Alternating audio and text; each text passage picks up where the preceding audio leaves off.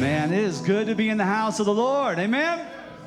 I'm excited to bring this part of the sermon to you. We 3 weeks ago, I tried to finish this sermon. How many was here and we didn't get it done? All right, a few of y'all. Yeah. And I can't tell you how frustrated I was with myself that day. I did. I went home that afternoon. I was just like, I just preached too much stuff. You know, I wanted to get a nice little timely word in that day for you and go home. And I had so much, I just said, you know what, we'll finish in a couple weeks, which we're going to finish today. But how many know it wasn't a surprise to God, not one bit? Amen? He knew exactly what the day was going to be. And he knew exactly that this is the word for today, for the house that is here today, for the people that are here today. And so if I get on your toes today, it's not my fault. Just blame Jesus, amen? And no, I'm going to get on my toes as well. But we are looking at the final part of a series that we've been calling for like a month and a half. We've been calling it Uncommon. And the idea of uncommon is that God has called us to live uncommon lives. As Christ followers, we're supposed to live differently, amen? We don't live just like every single person that are governed by their flesh, their desires. How many know a person that has Jesus in their life, you have the Holy Spirit inside of you. That's right. And the Holy Spirit will challenge us and demand more from us to move forward in. And that causes us to live a separated life. Amen?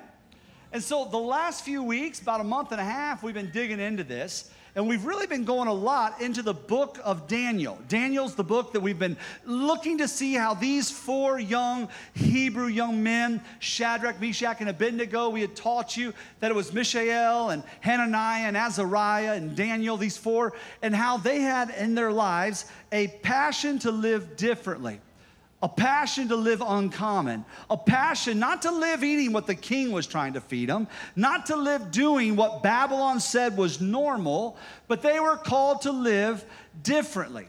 And so that's kind of how we were looking for about a month and a half at those scriptures, all through Daniel. These were people who refused to live defiled. They drew a line in the sand, and they chose to embrace the mandated call of God on their life to live uncommon. Shout uncommon one more time. Uncommon. And I believe that mandate is still the mandate for us as Christ followers to live different than other people. And when I say different, I don't mean sanctimonious. And I don't mean holier than thou. You know what I mean? I mean full of the power of God. Amen?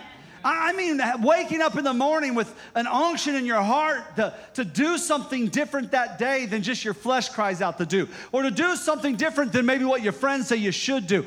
But to live life in an uncommon way according to what God is telling you to do in your heart, what he's telling you to do through his word. And you can see these young men, they had seen in their national history, they had seen time and time again how the nation would rise up in defiance to God, in rebellion to God. They would mix in the profane. They would mix in those things that were foreign to what God desired for them to walk in. And next thing you know, they would come into judgment.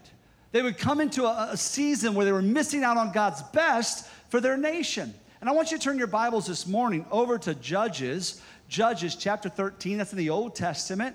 And so if you'll go over there, I'll take you a little bit of time to find it. But as you're looking for it, these were people, as they know their family, their national history, these young men, they saw what it looks like. When you go out and you serve God with everything that you have, you see a difference. And when you choose to go forward and say, you know what, I don't care, I'm going to mix in the profane, I'm just going to make excuse after excuse, they could see the difference as well.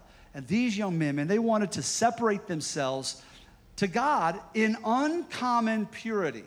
Say that, say uncommon purity. That's a tough word, isn't it? When I said that word a few weeks ago, a few people choked. Purity. We don't hear purity taught in church much. And you know why? Because none of us are pure. Right? And so if I'm not pure, it's easy for me not to teach on purity. If I'm not sanctified, it's easy for me not to teach on sanctification, so we just won't talk about it. We'll just sweep everything under the rug. Shh. Right? No, God has a standard for us to rise up to. And yes, I struggle, you struggle, we all struggle. But man, God has a plan for us to rise up sanctified, set apart for his purpose, for a reason. Amen? And here's the thing about that. I've told you and told you and told you that we're not sanctified just from sin. We're not just sanctified from some stuff, because that's when like self-righteousness gets in there, right? When you're sanctified, well, I don't smoke, I don't cuss, I don't drink, I don't chew, and God knows I don't date girls who do. You know? Well, praise your little name. Tell me, with all that, what have you done for Jesus lately? You know what I mean? Listen, we're not separated to be holy, to say, look at us. We're separated. We're sanctified not just from stuff. We're sanctified for stuff. Isn't that awesome? God has sanctified you. He separated you as holy for his purpose so that you can be this powerful agent of grace for him in the world.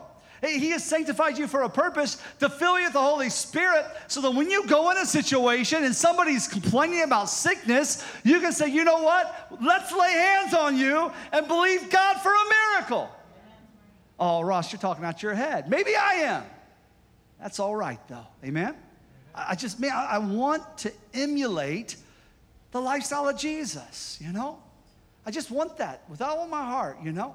And so with us as a church, I want us to emulate that lifestyle that we've not just been separated for or from some things, but God has separated us for some things, and he has called us to walk in, everybody shout, purity. Yeah. And that's tough, you know? And so the reason why purity is tough is it's so easy for us to get connected to lesser things. It's so easy for us to join ourselves to lesser things. And what we could see through all that teaching we did out of the book of Daniel was that Daniel refused to allow himself to be connected to anything more than he was connected to God or God's word over his life. Amen? And that's the mindset that we as Christ followers need to get. That, look, I'm going to struggle with sin. I get it. But I'm going to do whatever I can to walk in my connection with Jesus more and the connection with his word over my life more than what the lust of my eyes, the pride of life, and the lust of my flesh wants. And I'm in this. Everybody look to your neighbor and say, we're in this together. We're in this together. I'm in this with you. I mean, it's a fight, amen? To walk in an uncommon walk of purity. It is a fight. And so I want to tell you a subtitle to this sermon. And this is the way I know the Lord had us wait on this, okay? Because here's the subtitle for today's sermon. Yes, it's Uncommon Purity is the name of the sermon. But by the end of the day, I want to teach you how to sin like a saint. Right then, some dude elbowed his wife. Woo, I love this church. Say, Pastor, teach me to sin like a saint. Say it one more time. Pastor, teach me to sin like a saint. Yeah. I know it sounds weird, but that's something that came to me about a few weeks ago, and it's kind of finally worked its way out to where we can teach on it today, and I really felt like it's part of today's talk. Amen? And so as I said, Daniel, man, he was running away from those things that were profane. Everything that the king would lay before him that was profane, he would keep from. The food, the worship, all those things. I guarantee you, in the temple courts, he had the opportunity for the 3 G's. I guarantee it. The 3 G's. What's that? When I was a young pastor, a man told me, Ross, always stay away from the 3 G's. That's the gold, the glory, and the girls. Amen? That's Chris, look at me. I always pick on Chris. As you get older, as you grow, stay away from the 3 G's. Everybody tell Chris this. Tell Chris, say, stay away from the gold, the girls, and the glory. Amen. You're going to be all right. You're going to make it. Amen. I don't know, he's just so easy to pick on. I love it. It's because I'm jealous. He has a beard at 22 that I can't still grow at almost 50. It's embarrassing. It's embarrassing. So I will continue to pick on you forever. But when it comes to our hearts, guys, this idea of purity, the opposite would be the profane, to pursue those things that are profane. There's just a propensity within us. We are prone to chase the profane, aren't we? Just as people, we're prone to chase the profane. And it's funny because yesterday, I took my littles hiking. You know, we got the little, that's our 7-year-old and our 4-year-old. And if you're new here, then we got the bigs. That's our 22-year-old that's almost out of my house. And I'm going to have an office. Woo! Exciting. Yes. Mama told her last week, she said, now you won't mind like the day after you leave if we turn your room, everything has become, like Amy has plans already. And she doesn't, She didn't mind because she's not coming back, so she didn't mind. And then 19 and 17-year-olds. But then the littles, we took hiking yesterday, right? And it was so much fun. Arden, at 4 years old, she covered 3.5 miles, almost 3.5 miles all by herself at 4 years old. I was so proud of her. The last 200 yards or so, she had Mac carry her. So, and we got pictures, and it's cute. You can go look at Facebook. And so I posted that because I thought it was so sweet. And he's schlepping his daughter, or his sister all the way up this hill. I mean, clear up a hill. And I'm like, I'll help you. No, Daddy, I got it. He's taking breaks, but he got her clear up to the hill. And it was so cute. And so I posted that on Facebook, to which people said things like this. Awesome family. Yeah, okay, I agree. Adorable. Yeah, pretty adorable. Such a beautiful family in every way. Okay. That's Facebook. That's how that looks, right? Guys, a half hour after he carried his little sister, we're at Cabela's, and all of a sudden, Max starts screaming because Arden was pinching the mess out of his arm, to the point that blood came up to the surface on the back in the sweetmeat, the back of that boy's arm. I tell you all the time, she's evil. But you see the pictures and, you're such an adorable family. The last thing my hands did with that girl last night was smack her bottom. Why? Because we have a propensity to chase the profane for whatever reason. I'm downstairs. Amy was out doing something. I'm sitting there trying to get anointed for today, right? And they're just yakking, trying to put them to bed for like an hour. And finally, I'm like, guys, I've had it. Stay in your room. Stop talking. That's it. Right? I start hearing like 5 minutes later, yak. I sneak up the steps, but not good enough. Shoot, Matt goes running across the hall to his room from her room. What are you doing? I'm sleeping, Daddy. No, you're not like some Marvel comic that just went, I saw your hiney. And so, I go into Arden's room, and for whatever reason, he had jacked her mattress up, put stuffed animals, pillows, and she's got this elevated posturpedic thing going. And she's laying there like this on it, and she looks at me, and she's like, Mac did it. And I'm like, I said go to sleep. And then Mac, he's like, she told me to do it. But I told you to stay in your room. So the last thing that he experienced from Papa last night was a pop on his rear end. Okay, and I don't care if you don't believe in spanking. You don't have to live with my children, okay? So.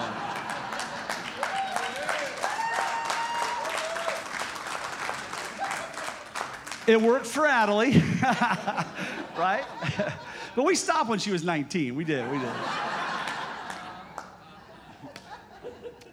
But the thing about it is, even as those little kids, all of us, from Adam and Eve, there was a propensity for the profane. They had a garden. They had everything. Adam and Eve did. But they just had to chase after the lust of the eyes. Oh, that fruit looks so good. The pride of life. I could be like God? Really? Serpent says, you'll be like God the day you eat this. I could be like God, the pride of life. The lust of the flesh, it'll satisfy my hunger. This tastes good. Try this, Adam, And it went all downhill from there.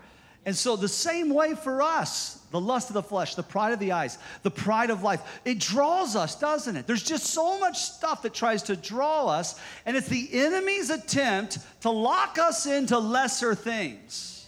If he can connect us with the impure, if he can connect us with those things beneath what God's called us to, then we will miss the best of Eden. We will miss the best of all that God has for us. And that's all the enemy wants. Guess what? The enemy already got everything taken from him, right? Well, let's stop letting him take everything from us. The only authority he has is the authority we give him. And God says, no, I've separated you not just from, but I've separated you for something. And that's what today's talk is about. That battle between the profane in line with God's best. I'll deal with that battle to walk outside of God's best or to walk in line with God's best. That battle where we find ourselves connecting with God's plan or connecting with our wants and our desires, even when we know they're outside of God's best. Oh, I can't help myself. I've got to pinch my little brother. I got to pinch him. No. You know that is not in God's best for you in that moment, Arden. rose. And so the passage we're going to look at, let's stand to our feet. Open your Bibles to Judges chapter 13. The passage we're going to look at today would have been a very common scripture as far as the storyline of this scripture to Shadrach, Meshach, Abednego, and Daniel. They would have understand their national history and how time and time again the nation went after the profane and missed God's best. And in doing so, time and time again would end up in bondage and would need a deliverer, would need a judge, somebody to come along and rescue them from that bondage. And so over those 4 weeks that we looked at, or 5 weeks that we looked at Daniel and those young men, we saw them pursuing an uncommon lifestyle toward their God. And now what we're going to look at in Samson's story here in Judges chapter 13, we're going to see a message in contrast, all right? It's one of those things to where sometimes you look at something, you learn more what not to do from it than what to do, amen? And this is a message in contrast. And it's so funny, when I was young preaching, one time I had a 15-point sermon. Aren't you glad I've learned on Pharaoh? And things that we can learn from Pharaoh. And the whole thing was a message in contrast. I had a man come up to me after church. He's like, Ross, that was 3 of the best sermons you've ever preached. So I punched him in the throat. No, I didn't.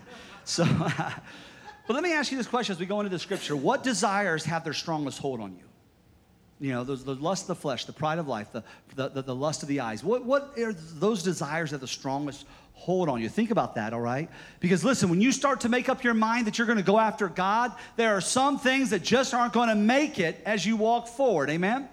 There's some things that just have to be left in 2018, left in January or February of 2019. Today is the day that God has for you, and you're going to leave some stuff at this altar today, amen? Amen. And so let's look here in verse 1. And the people of Israel again, shout again, did what was evil in the sight of the Lord. So the Lord gave them into the hands of the Philistines for 40 years. When you see 40 often in Scripture, that is a number of judgment. It rained for 40 days and 40 nights. The judgment of the Lord came upon the earth during Noah's time. And so it's speaking of this judgment that has come. There was a certain man of Zorah of the tribe of the Danites whose name was Manoah. And his wife was barren and had no children. And the angel of the Lord appeared to the woman and said to her, Behold, you are barren and have not borne children, but you shall conceive and bear a son. Therefore be careful, and drink no wine or strong drink, and eat nothing unclean. For behold, you shall conceive and bear a son. No razor shall come upon his head, for the child shall be a Nazarite to God from the womb, and he shall begin to save Israel from the hand of the Philistines. Father, in the next few minutes, just break this down to our hearts. Allow us to see the trick of the enemy and how he would love for us to walk into lesser things, and remind us of the power, the authority, all that you have for us to move in as we live uncommon for you in the area of purity. In the name of Jesus we pray, amen. Have your seats. So you have Samson, and Manoah and his wifey, they have this little baby, and they have been commissioned by God to cause this child to be raised as a Nazarite. Now, a Nazarite was somebody who had a strong commitment to live a standard of living that not other people lived. And the standard was this. 1, you wouldn't cut your hair, okay? Number 2, you wouldn't touch anything that came from the fruit of the vine. So you wouldn't even touch a grape, let alone wine or anything like that, all right? Number 3, you would never touch anything that was a dead animal or a dead thing, okay? And then finally, when it comes to it, you would not profane yourself by going and mixing with the Philistine women or any others that were not of the tribe, that were not Jewish. You're just not going to do that. And so as a Nazarite, this is the call upon his life. And God had chosen that for Samson, not to take from him joy, but he chose that to separate Samson for himself.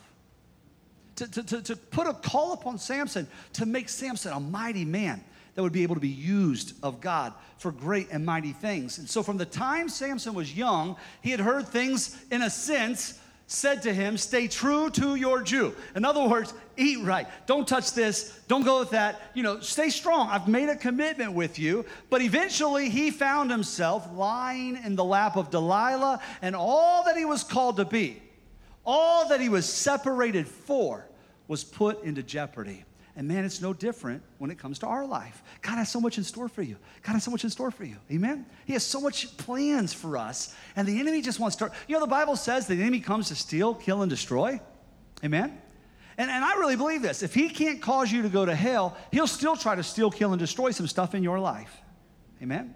Steal potential, steal lasting contentment, steal true joy, steal purpose. He loves that. You know why? Because he's already been defeated. So he wants to foster that defeat in others. And so here we see that he was separated. Samson separated for a reason. So how did Samson get to the point that he was laying in the lap of Delilah? How did he get to the point that he was missing out on the call that God had on his life? Go over to chapter 16. While you turn to 16, I'm not going to put this on the scripture on the screen. I just want you to hear this. In verse 16, it says this: Samson went to Gaza, and there he saw a prostitute, and he went into her, saith the Lord. Check this out, all right? Samson went to Gaza. And I had this deep revelation about this scripture. You ready for this deep revelation? If you don't go, you won't end up there. Everybody shout, deep. That's deep. If you don't go, you won't end up there. He went to Gaza, and he ends up there, and then he goes in to the prostitute. But that's not where he was supposed to go. But the profane has such a draw on him. And so where does it start that he's losing it all? It started with him flirting with the profane.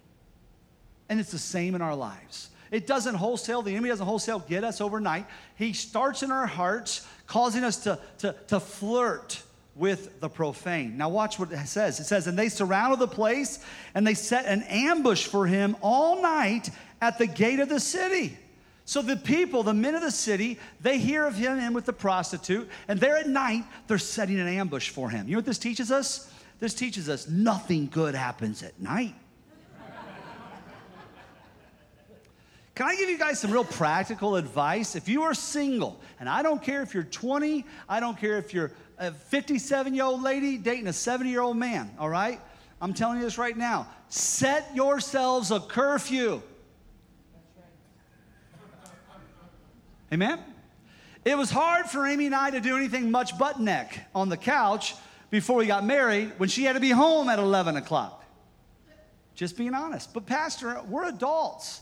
I know. I understand you're adults. I get that. Set yourself a curfew. Because here's what happens, young people. I'm going to say young people, but single folk. Let me just say that. What happens is you start to get tired in your physical body. You start to get tired in your mind. Your spirit starts to get tired. It starts to get late, and you start to get handsy. Come on, somebody.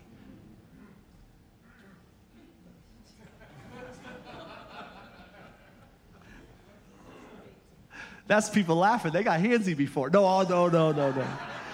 I'm just being honest. It's just truth. And it's not that you're a bad person. You're not. It's that you're human. It's that you're ardent, pinching the mess out of your brother. It's in our nature to chase the profane. It's just in our nature. So you've got to create means by which to say, this is a standard, and I need some help to fix and live up to that standard. And so that was something that Amy and I, thank God her curfew was 11, but had we dated at 26, 27, 28, we still would have set a curfew.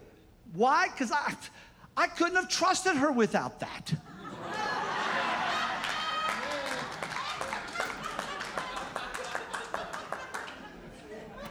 And you can quote me on that. No, we would have.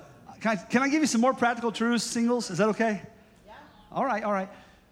This is fun, okay? Don't lay down on top of each other when you kiss.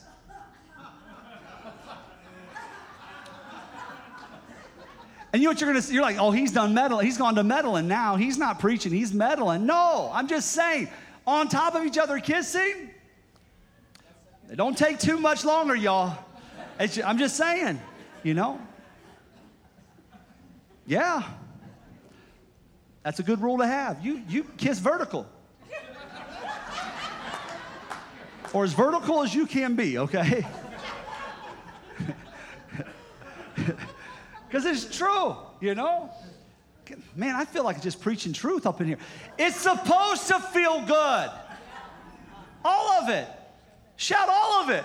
All of it. It's supposed to be awesome in his time. In his time. And when it's in his time, man, it's awesome. And it's awesome for years. And it's awesome for a long, it's just amazing. Amen? In his time. It doesn't bring the shame. It doesn't bring all the stuff, the enemy, all the way back to Adam and Eve. They were naked and ashamed. And the enemy of their hearts tried to beat them up with that. And he still tries to beat up with that when it comes to sexual things, doesn't he? So that's just one for you, all right?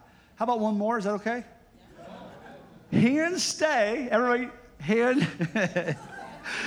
Go right here, like on your waist. This is a good spot. Okay. Go on your shoulders. Okay. Hand stay on waists and shoulders and pat heads. Maybe rub necks. Truth of the matter, like no hands going any place they're not supposed to go. Up, down, under. No. Wrong prepositions. Up, down, under. Bad prepositions. Okay? Over. Good preposition. Just over the shoulder. Amen? So I'm going to stop with all that. For some reason, it was more uncomfortable in this service talking about that than the first. And I figure it's probably just because you guys needed it more. I don't know. It's just how that virtue, when it flowed, it's just how that felt to me. It just felt like it was hitting the target, like right now. So, but all right, I'll stop. But I'm just being honest. Set some parameters. If you're single, it's hard. It's not easy. I get that. Just set some parameters, okay? And you know what? I mean, this is not a sermon on sex today, amen? It's a sermon on all those things that we struggle with, all right? The lust of the eyes, the pride of life, the lust of flesh. It draws on us different ways. But the truth of the matter is, man, we're like a 4-year-old. We're just so prone to chase the profane. Now, here's what's wild about this. Does God give up on you when you're chasing the profane? No. When you look at this story, he's in with that prostitute, catch wind that the ambush is being set. He literally gets up, goes out to the city gates, shakes himself, and moves in the power of the anointing of God in that moment, rips the gates and the post off the city, and runs to the top of the hill, looks down on Gaza and the men, and shakes this thing at him. The gate. I mean, it's just so awesome. Dude, God's power was still there until it wasn't. Amen? God's power. And that's one of those things where we get into the trap. But listen how I preached. Listen how I sang. Listen how I parented. Listen how I worked. Listen how I did this. But I did this, and I did this, and I did this, and I still have all this power, and I still have all this. Yeah, but at some point, you're going to see here in his story that he went to shake himself. And what he was used to doing to kind of bring forth the unction of the Holy Spirit, he did, and nothing happened. Amen? The enemy would love that for our hearts. But there was still a glimpse of greatness that you could see. You could still see the favor of God on this guy, but it just gets deeper. Say it gets deeper. Listen, go to chapter 16, verse 4. We're going to see here, if we lay in the lap of Delilah, here's what will happen, all right? Number one, it will bind you if we lay in the lap of Delilah. Verse 4, after this, he loved the woman. So after he was to the prostitute and doing all those things, now he's come back. He's loving this woman in the valley of Sorek, whose name was Delilah. And the lords of the Philistines came upon her and said to her, seduce him. See where his great strength lies, and by what means we may overpower him, that we may bind him to humble him, and we will each give you 1,100 pieces of silver. So Delilah said to Samson, please tell me where your strength lies and how you might be bound that one could subdue you. And so we begin to see that he starts to play a game with this sin, this enticement. He starts to play a game. And he's telling her, well, if you do this, I'll be bound. And so if you have 7 fresh bowstrings and you put them upon me, it'll bind me. And she did that. And all of a sudden, he rises up and breaks the bowstrings off, Well, if you take some new rope, and you put those and you bind me up with new rope. When that happens, I'll lose my strength. And so she does this, and he breaks them off, Finally, I'm thinking this woman's crazy. What in the world does he continue to date her? But third thing, the woman keeps trying to, take his strength. Good night, Third thing, if you take my hair and weave it into the loom, what will happen is you'll be able to set me, you'll be able to come upon me and take my strength. And I love the picture of that, man. He shakes himself again, busts the loom all to pieces as he rips his hair out of the loom, and he is back to being strong again in that moment. It wasn't something that took his strength. But here's the thing. If you play long enough, it'll start to trap you. He's laying in the lap of Delilah, and it's getting to a place where it's going to trap him. For most, when it does come to sexual struggles and the shame that comes with it, it starts in puberty, starting to play around with some of those things. And the pathway to the pleasure center of the brain takes place. You have a pathway to the pleasure center of the brain, and endorphins travel that pathway. And that release of endorphins, you feel great, okay? The problem is, it's the same kind of release of endorphins that takes place when you have drug use, okay? But the problem with drugs is drugs actually destroy that pathway forever. Harsh drugs do.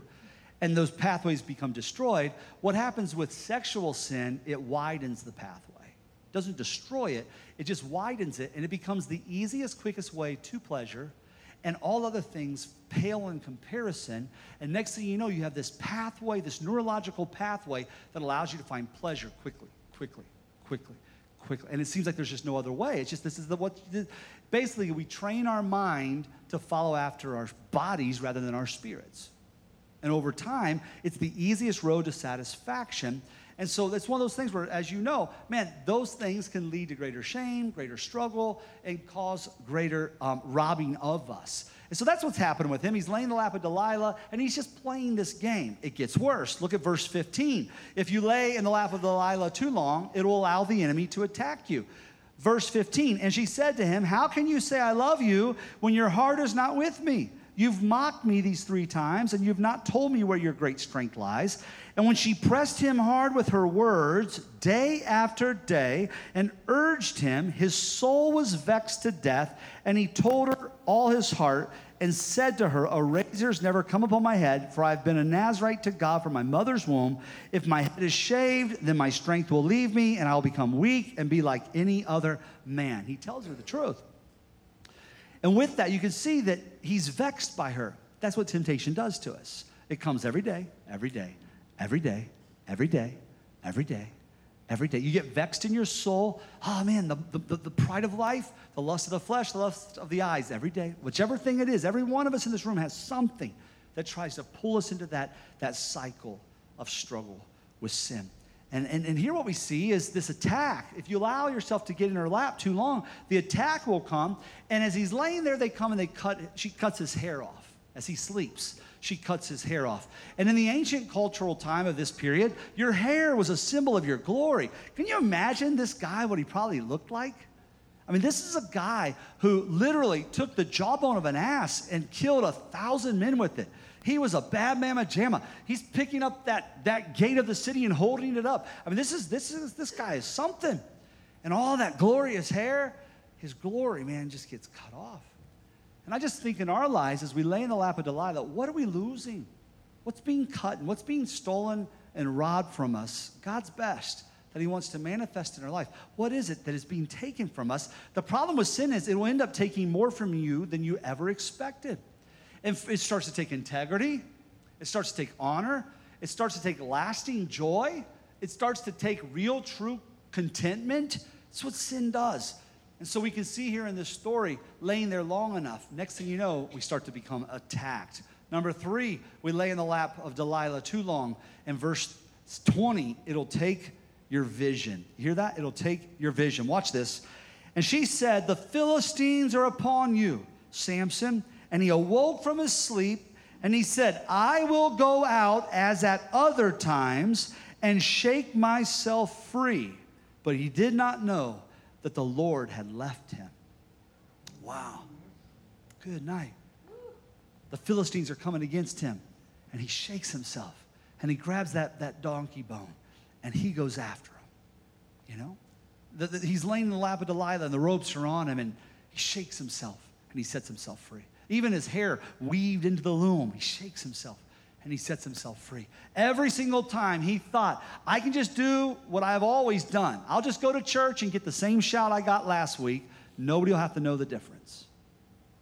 I'll just do the same thing I've always done. I'll just shake myself the same way. But this is teaching us. Now, I'm not saying he's not one of God's children. I'm not saying we're on our way to hell. I'm not saying that because of sin. Amen? What I'm saying is, I don't want to get to a point where I shake myself and I have no power to back it up. You know? Same way with you. I don't want us to lose what we have in the lap of Delilah because we are not living uncommon lives in the area of purity. You know, and when it comes to those things, when you're blinded by sin, when you're in those situations, you can't see the plan God has for you. Sometimes it's difficult. When you're so headlong pursuing a sinful choice, I'm not saying it's hard to hear God's will concerning your life. I'm saying it's almost impossible to hear God's will concerning your life until there's some brokenness. Watch what difficult. And man, the enemy would just love nothing more than to cause us to have no vision. Watch this. Watch what happens. He didn't know the Lord had left him, and the Philistines seized him and gouged out his eyes and brought him down to Gaza and bound him with bronze shackles, and he ground at the mill in the prison. It left him with no vision, and it left him acting like a slave. Not a son, but a slave, one that was in bondage. And man, I just want to declare in this room, no, you're a son. You're not a slave. Amen? You're a child of the living God. You're a son and a daughter of God. You are not a slave. You are not a servant. You are a son. And it all comes back to relationship, because from the very beginning, the enemy looked at Adam and Eve and said, the day you do this, you'll be like God. The day you do this, you'll be on their level. The day you do this. No, he was questioning their relationship. They should have rose up right then and said, I already have everything I need in Jesus. I already have everything I need in God. I have everything. Look at this Eden. Look at all that God has given me. I don't need one thing that you can give me, Satan. Not one thing, but we have a propensity to chase the profane. Always. And so it comes back to that relationship. And the enemy of your heart wants you to doubt who you are in Christ. He wants you to have those struggles with sin and just doubt who you are in the Lord. And the reason why is because he just loves to introduce shame into the equation of our life. If you remember Adam and Eve, they were naked. They realized they were naked and ashamed. He loves to introduce that shame cycle in our lives. And so I want to ask you, as we go into this next section, what desires have their strongest hold on you? What is it in the area of the lust of the eyes, the pride of life, and the lust of the flesh that you just seem at times to walk in a cycle of shame? It comes upon you. It seems like you can't shake it. What might that be? That thing where the enemy said to Adam and Eve, the day that you take of this, you'll be like God. You'll be fulfilled. You'll be satisfied. This is the pathway to pleasure. You'll have all that you want right now in this moment, the day that you take of it. And they were filled with the lust of the eyes. The Bible says that fruit looked good to them. They were filled with the lust of the flesh. They wanted it to eat. They were filled with the pride of life. We could be like God. I could find greater contentment apart from God. I could have what I want because the way I want it is right now, and I want this now. Yeah. And that's what they moved into. But they went into that sense of shame. We're naked and ashamed. And the Lord gave me something a few weeks ago in our small group that I'm in. You know, we just started dialoguing, and all this stuff started coming out. I started writing things down that day, and I kept adding to it. And I'm not going to teach into this long today, but I want you to know God wants to break you out of the shame cycle, all right? Yeah. And so I want to teach you real quick as we go to a close how to sin like a saint. Amen? And so we can see when it comes to struggling with sin, whatever it might be, it'll leave you feeling naked and ashamed. Naked and ashamed. This is sin right here. And when it comes to how we deal with sin, there's the wrong side and there's the right side and how we're going to deal with sin. The right side. All right? And so often what the enemy wants to do, he wants to pull us back every time he can to the wrong side when it comes to us struggling with sin. I want to be honest. Anybody here in the last month struggle with sin? Raise your hand. Praise God. And the ones with their hands down, you just did now because you're a liar. Okay? So every one of us in this room has struggled. And here's what the enemy does, the wrong side. He'll try to bring condemnation to us. You know? You're no good. You're a loser. You know, why do you even go back to church? All those people are perfect. You know, it's not true. That's how the devil talks. You have no place there. What in the world? They don't want you. Da-da-da, so on. So condemnation comes. But on the right side, man, it's a beautiful thing that God brings to us. He brings on this side conviction. Conviction. So sinning like a saint. The enemy's going to try to make you feel condemned. No, I'm not going to walk in condemnation, but I am going to walk in conviction. I feel that guilt or I feel that sense of wrongdoing. Lord, that's not condemnation. God, I receive that as conviction. Thank you, Lord. But what the enemy wants to do is he wants to do this. He wants to take your condemnation and turn it into shame and guilt. Shame and guilt. That's what he wants to do. Cause all that condemnation just to make you feel shameful and guilty. Check out of things that are spiritual. Maybe even go deeper into the sin, because that's what we do when we feel really shameful and guilty. That cycle just continues. That's not what God wants for us as believers. When we struggle with sin as a saint, amen, that's what I mean by sin like a saint. When we struggle with sin like a saint, embrace that beautiful conviction and go into the idea of repentance.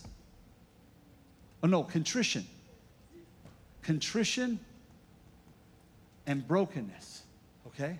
Contrition and brokenness. What is contrition? That's that heart that's broken before the Lord. A contrite spirit God will not reject. You know, that's the passage like in Psalms 51 where David's saying, have mercy upon me, O God, according to your loving kindness. Blot out my transgressions. Against you only have I sinned. I've done this evil in your sight.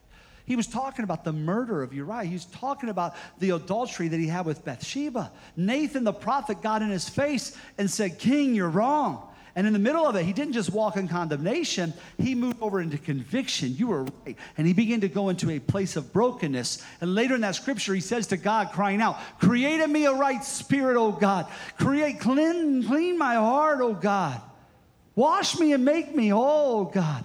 He starts to go after God with a sense of brokenness. But you know what the enemy would love for us? He doesn't want us to move into that brokenness. Here's what the enemy loves is shame and guilt. And then shame and guilt leads us to the martyrdom of self. The martyrdom of self. I'm so bad. I'm so awful. I can't believe I've done this again. And forgive me, I'm just such a mess. I'm so bad, I'm so awful. And somehow as we martyr ourselves, it's supposed to make us feel better about our sin. But it doesn't, does it? It just cycles back to shame and guilt. So you can see what happens. The enemy, if he can't get you, he'll just try to keep pulling you into this cycle of shame and guilt. That's what he'll do. But I'm not going to allow myself to deal with shame and guilt and go at this with the martyrdom of self, not when I have the sacrifice of Christ. Amen? That's a good place to shout right there. The sacrifice of Christ in my life. He paid the penalty. He paid the price. I appropriate that forgiveness by coming to him with that conviction and with that contrition and brokenness. And I come to his sacrifice and I look at it and I say, I'm undone. Forgive me, Father. Forgive me. What is that? That's repentance. Amen? That's repentance. But guess what the devil would love to do in your life when it comes to you facing sin? He doesn't want you to walk in repentance because there's forgiveness that comes from repentance. There's strength that comes from repentance. The Bible says there's refreshing that comes from repentance. He loves for you to go from this martyrdom of self into justification. But you know what? It was my girlfriend. You know, it was my boyfriend. You know what? It was how I was raised. If I wasn't raised that way, I wouldn't act this way. You know what? It was in my environment. You know what? And you've heard me say this before. I wasn't raised in church like y'all, you know? Yeah, but you've been saved 15 years. 15 years. You could have 2 doctorates in Jesus by now. 15. I'm sorry. Justification. That's what the enemy would love us to get into. Can you see how this is how we dealt with sin when we were a sinner? The enemy just wants you to forget you're a saint. That's all. He wants you to get back into this because he's trying to tell you, no, you're a sinner. No, you're a sinner. No, you're a sinner. No, I'm a saint that sins. But I'm a saint. Everybody shout that. I'm a saint. Well, thank you. Justification. That's what we do. But no, God says repentance. Now watch this. The fruit of justification, you know what that is? The fruit of justification is further failure. That's all justification will lead you to. There's no power in justification. There's power in repentance. There's no authority in justification. There's authority in repentance. Amen? But the enemy would love for us to do this. You know what comes from the fruit of repentance? The fruit of repentance is what? Forgiveness. Amen? Paid for. Done. Over. Forgiveness. I love that. And someday I might teach on this really long, but today I just want to give you the tidbits of it.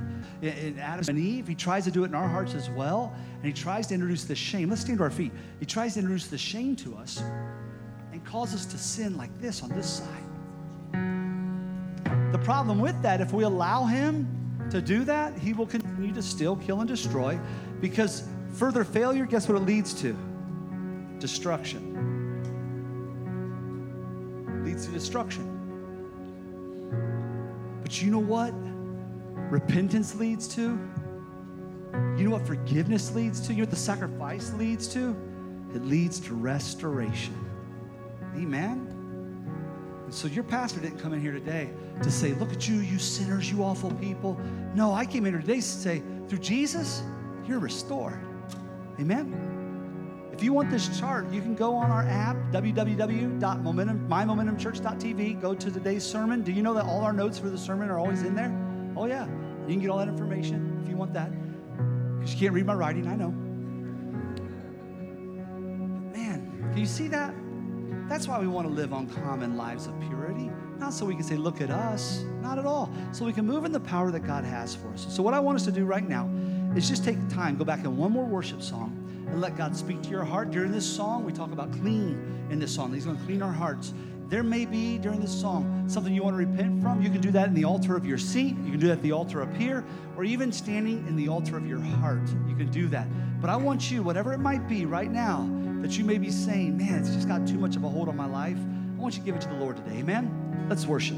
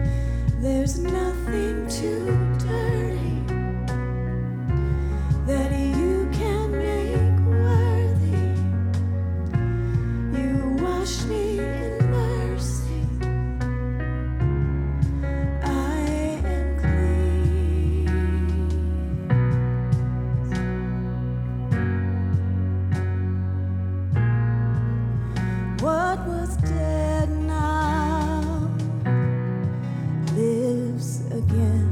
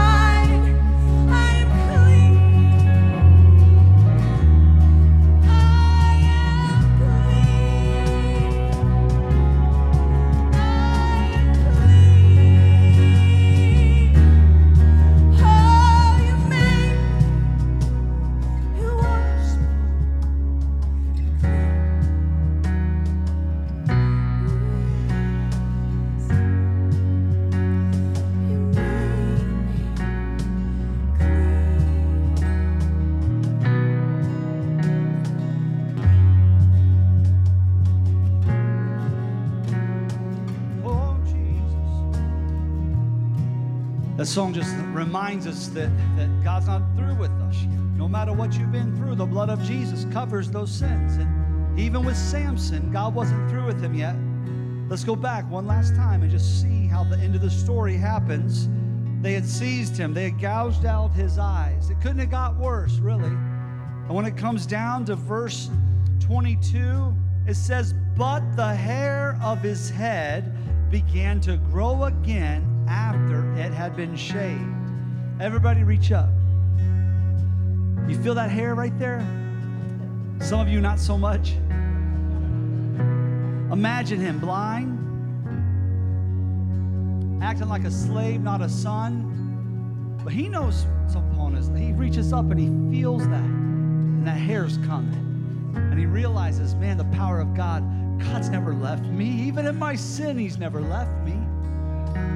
Even in my undoing, he's never left me. I can't even see right now. But God can still get glory out of me. I've had so much brokenness in my life, Ross. How could God ever get one thing good out of this? Oh, watch. Yes, he can. I feel my hair coming. Amen. Woo. So he tells them they had a party. And he tells them, take me to the party. They're going to worship the god Dagon. And there's 3,000 men that are on the roof of this facility.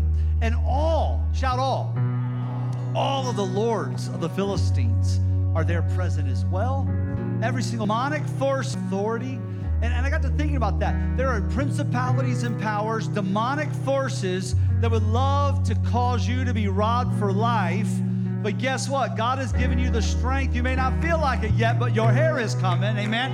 And God's giving you strength to bring destruction to every lord that tries to raise his name above the name of Jesus in your life. And he says, just take me out there and place me between the pillars. And so they did, and they made jest of him. And the Bible says they were entertained by him. This blind Jewish guy used to be a mighty man. They knew the stories.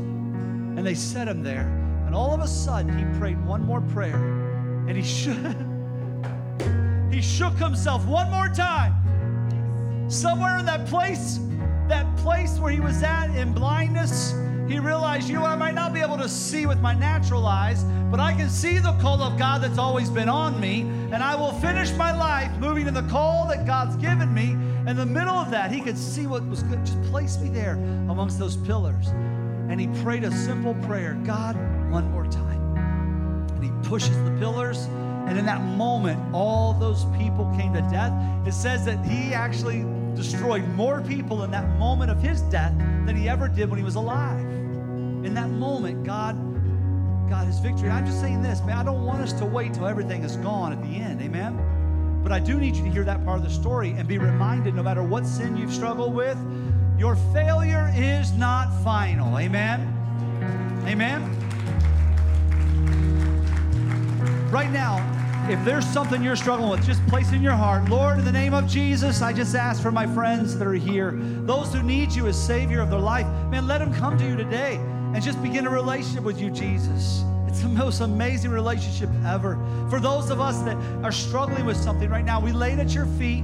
Lord God, we refuse to lay in Delilah's lap. We refuse to play the game. We refuse to allow ourselves to be in a position where the enemy can attack us. We refuse in the name of Jesus to allow ourselves to be in a place where we become blind to the vision you have for us. But Lord God, no matter where we're at on that journey, that continuum, that spectrum, we know failure is not final, and we give everything to you in Jesus' name. Have your seat. Thanks for joining us for this episode of Fuel for the Journey. For more information, please check out www.momentumchurch.tv.